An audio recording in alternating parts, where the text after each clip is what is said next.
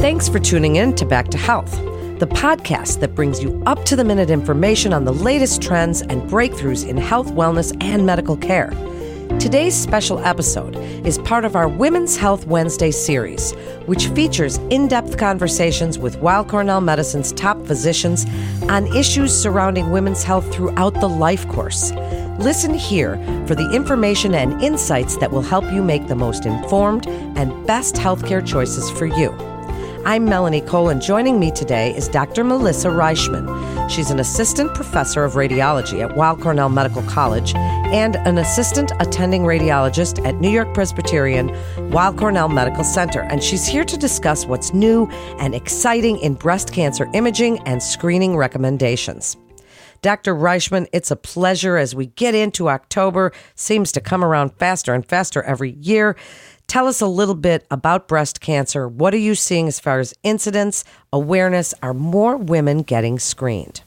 Well, good morning, Melanie. Thank you so much for having me discuss breast cancer and breast health, a topic that is so important to me and near and dear to my heart. I'd be happy to talk a little bit about breast cancer. Breast cancer is the most common cancer diagnosed in women. It is a disease in which cells in the breast grow and multiply abnormally, which can happen if the genes in a cell that normally control cell growth no longer work as they should, causing cells to divide uncontrollably, forming a tumor. In 2021, it's estimated that about 30% of newly diagnosed cancers in women will be breast cancer. While annual breast cancer screening is essential, and we'll touch on that later, we have unfortunately seen a marked reduction in breast cancer screening during the COVID-19 pandemic, which will probably lead to an increase in later stage cancer diagnoses down the road. Unfortunately, this is a reverse in the trend we have been seeing since widespread screening mammography was introduced in the United States in the late 1980s, since which time we've seen a 40% decrease in mortality due to breast cancer.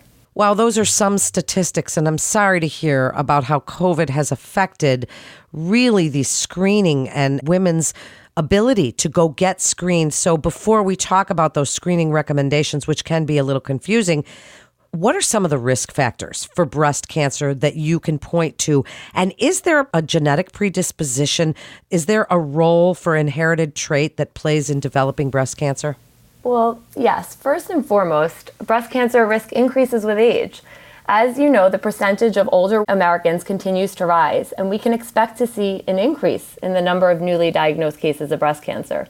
Also, personal history of breast cancer can increase your risk as well. Once you've had cancer in one breast, there's increased risk in the other breast as well. And this risk may be decreased by anti-estrogen drugs used to treat breast cancer and reduce risks of developing new cancers. Also, family history of breast cancer in a first-degree relative, that includes your mother, sister, or daughter, can increase one's risk of developing breast cancer. There may be linked to mutations in the genes BRCA1, BRCA2, and PALB2. Other risk factors that may be noted are radiation exposure, early menstruation or late menopause, taking oral contraceptives, obesity, and having a first child after the age of 30.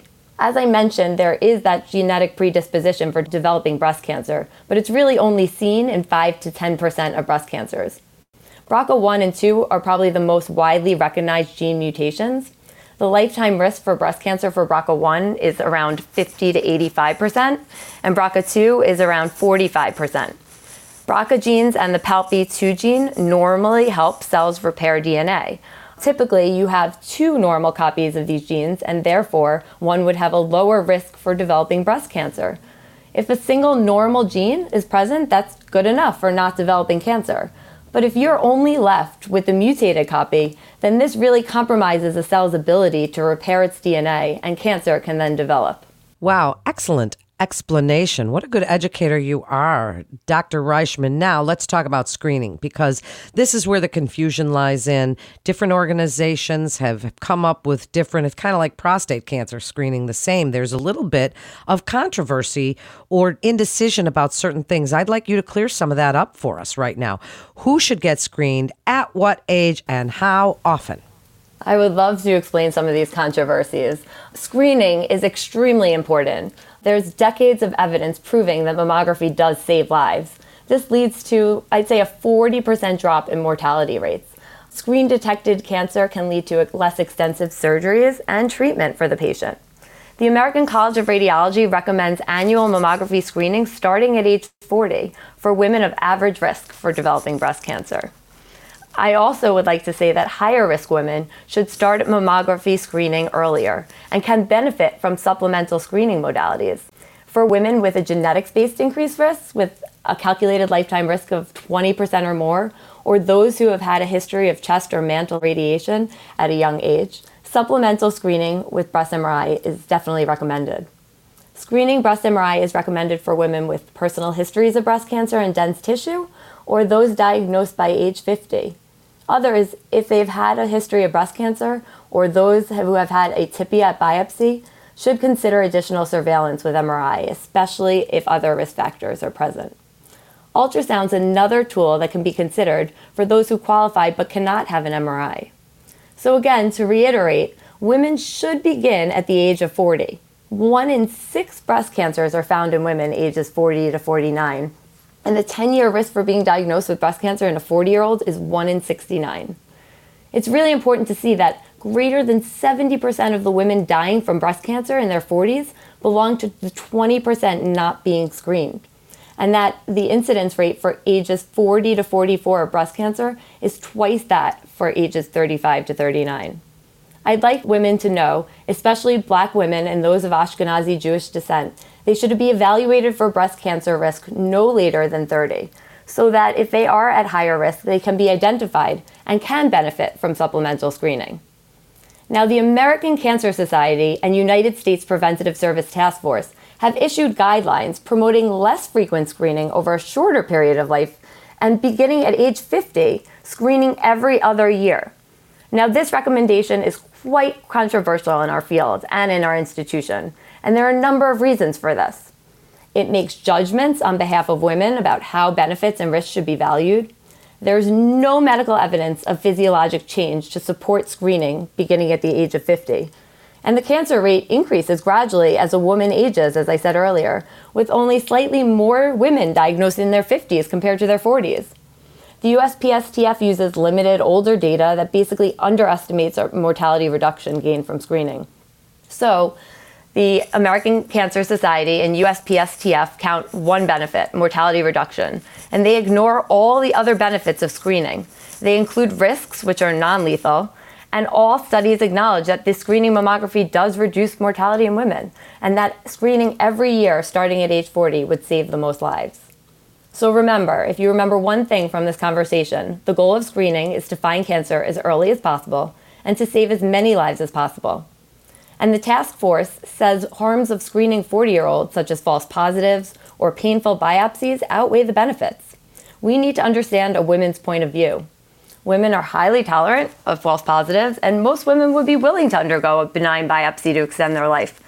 I know it's a lot to digest, but in sum, yearly screening at age 40 reduces breast cancer mortality and saves approximately 13,770 more lives each year versus screening every other year from age 50 to 74. Well, I can attest to everything that you're saying, Dr. Reichman, as an Ashkenazi Jew descent and a woman past menopause who had her first child at 36. I've been doing my mammograms, and I'm glad of it. And it doesn't hurt. Ladies, I want to point out, it's not a big deal. It takes minutes, mere minutes. Now, Dr. Reichman, 3D mammography, tomosynthesis, is now something that's being used at many medical institutions. How's that different from the conventional film mammography, and is this a pretty exciting thing? That's a great question. It's an exciting thing, and it's a great tool, and women benefit greatly from 3D mammography. 3D mammograms, also known as breast tomosynthesis, is an imaging test that combines multiple breast x-rays taken at different angles and creates a three-dimensional picture of the breast. This is compared to the conventional mammogram, which is a 2D picture of the breast. Tomosynthesis can decrease recall rates and the need for follow-up imaging, can detect slightly more cancers than a 2D mammogram, and really improve breast cancer detection in dense breast tissue. So tell us a little bit about the process itself, because back in the day, you had to wait in the waiting room when you first got it. It was like, and you just mentioned follow-ups or have to do it all again. And we hated that. And we also hated getting that letter saying you need to come back in for that follow-up. So what happens now? What is it like now after a woman gets her mammogram? Does she just leave, or does she have to sit and wait until you tell us the pictures came out good? What's it like now? Well, for a patient who comes in, they can have a screening mammogram and leave and get their results the next day, or they can have a same-day screening read where they have their screening mammogram and they wait for the doctor. I would say it's pretty quick, and they can get their results at that moment, and if they need any extra pictures, they don't have to come back for a recall. We can give their results and get those extra pictures as needed, which will decrease the patient's anxiety, which is a great process of Weill Cornell medicine. Rock on. It certainly is, because that anxiety of waiting for those results is just something no woman likes to deal with. Now, what about referral? Do you have to have a referral for a mammogram? Yes. Most practices require prescription from a referring provider, just so that results and patient care can be managed. And what about dense breasts? Dr. Reichman, I mean, the listeners are going to hear me talk about stuff, but I'm in that category. And so as a result, I get checked with a little bit of a deeper technology and we pay more attention to it. But tell us about dense breasts and why that's something women need to know about themselves. Okay, well, dense breasts can be challenging. Women with dense breasts have a large amount of fibroglandular tissue, and this includes many components. The breast tissue includes connective tissue, ducts, and the terminal duct lobular units where cancer arises. This tissue is cellular and can block the X-ray beam from going through, and this will appear white on a mammogram. If a patient has a fatty breast, the X-ray beam can pass right through and the breast is not as white. If a cancer does develop, a cancer is made of a lot of cells that aggregate together and stop that X-ray beam from going through, and the cancer appears white as well, which makes picking up a cancer in a dense breast a challenge. We get this masking effect where basically dense white tissue surrounds the white cancer and prevents us from seeing the differences in whiteness. The breast density bill that came out in New York in January 2019, it requires mammography providers, such as myself, to convey in our mammogram reports that's provided to our patients that they have dense breasts and that it is very common and it is not abnormal. It can make it harder to find a cancer on a mammogram, and this may be associated with an increased risk of breast cancer. But patients should discuss these risks for breast cancer with their healthcare providers and ask the radiologists and their healthcare providers about supplemental screening tests based on their risks.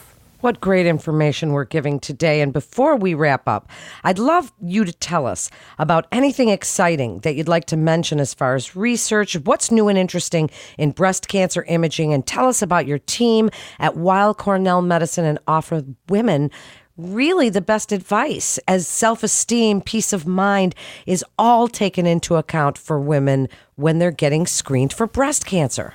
Okay, well, a woman's self-esteem and peace of mind is always taken into account when deciding treatments and accounting during their imaging. Dealing with a new breast cancer diagnosis can be terrifying, as we all know. And our job as a physician is to empower women with information regarding their diagnosis, regarding the different imaging techniques and various treatment options. Thanks to the advances made in breast cancer research over the past several decades, our team can really provide a variety of treatment options, and it's a multidisciplinary management of breast cancer. Our team includes radiologists, it includes pathologists, medical oncologists, surgeons, radiation oncologists, nurse navigators, and geneticists. And we all work together each week to discuss every case that comes through to give the appropriate individual patient their management and monitor treatment as they proceed. So our goal is to always help the patient get through this time as quickly and easily as possible and get back to their life and their normal routine. Exciting things that we've been seeing in breast imaging, I'd say MRI is the most sensitive test available for breast cancer screening, but it's only used for high-risk women because of exam length and cost and potential for false positives. So abbreviated breast MRI is a new approach being developed that can maybe replace current digital mammography techniques in the future.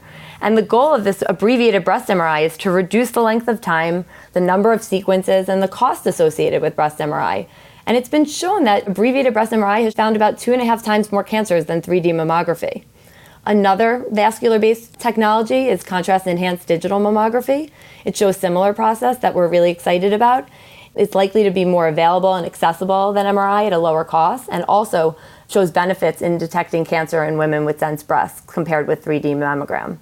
And I want to leave off with, most recently, artificial intelligence and machine learning. They've arrived and they've shown great promise. As a radiologist, I don't fear it taking over my job. I just think it will help increase accuracy of screening mammography, decrease reading times, and it's exciting, the applications in computer-aided diagnosis and detected algorithms and breast ultrasound, and the technologies to watch for it in a constantly evolving field. Can you just give us one last parting piece of advice for women that are hesitant to get screened? They're really not sure. Tell them what you want them to know about the importance of screening that could save their life. Well, screening mammography can detect cancers early, meaning that a patient may be asymptomatic and a cancer can be discovered through these routine screening mammograms. And if we detect it early, there's less of a chance of a later stage diagnosis and a decrease in mortality. Additionally, patients should know that the amount of radiation from a mammogram is extremely small and does not increase your risk for breast cancer. I would say the dose women receiving a screening mammogram is about equal to that received over 7 weeks from natural surrounding background. So I don't want that to be a fear for women. I think it's really important for women to get screened and to find these cancers early so that they don't have to deal with the consequences later on. Hear, hear. I can tell you, women, it is easy, it's quick and painless, and the doctors and radiologists at Weill Cornell Medicine will take great care of you. So go get your breast cancer screening. Now it's more important than ever. And to learn more about imaging at Weill Cornell Medicine, you can always visit wikinyp.org. That's WCINYP.org. We're so glad that you joined us for Women's Health Wednesday. We hope you'll tune in and become part of a community and fast-growing audience of women looking for knowledge, insight, and real answers to hard questions about their bodies and their health. Please download, subscribe, rate, and review Back to Health on Apple Podcasts, Spotify, and Google Podcast. For more health tips, you can always go to weillcornell.org and search podcasts. Parents, remember to check out our Kids Healthcast, too. That's a great show. I'm Melanie Cole. Thanks so much for listening. Rehabilitation medicine can help patients with a wide array of disorders and diseases, including cancer. If cancer care is of interest, listen to CancerCast, Weill Cornell Medicine's dedicated oncology podcast. Featuring leaders in the field and patient stories, CancerCast highlights dynamic discussions about the exciting developments in oncology. All information contained in this podcast is intended for informational and educational purposes. The information is not intended nor suited to be a replacement or substitute for professional medical treatment or for professional medical advice relative to a specific medical question or condition. We urge you to always seek the advice of your physician or medical professional with respect to your medical condition or questions. Weill Cornell Medicine makes no warranty, guarantee, or representation as to the accuracy or sufficiency of the information featured in this podcast, and any reliance on such information is done at your own risk. Participants may have consulting, equity, board membership, or other relationships with pharmaceutical, biotech, or device companies unrelated to their role in this podcast. No payments have been made by any company to endorse any treatments, devices, or procedures, and Weill Cornell Medicine does not endorse, approve, or recommend any product, service, or entity mentioned in this podcast. Opinions expressed in this podcast are those of the speaker and do not represent the perspectives of Weill Cornell Medicine as an institution.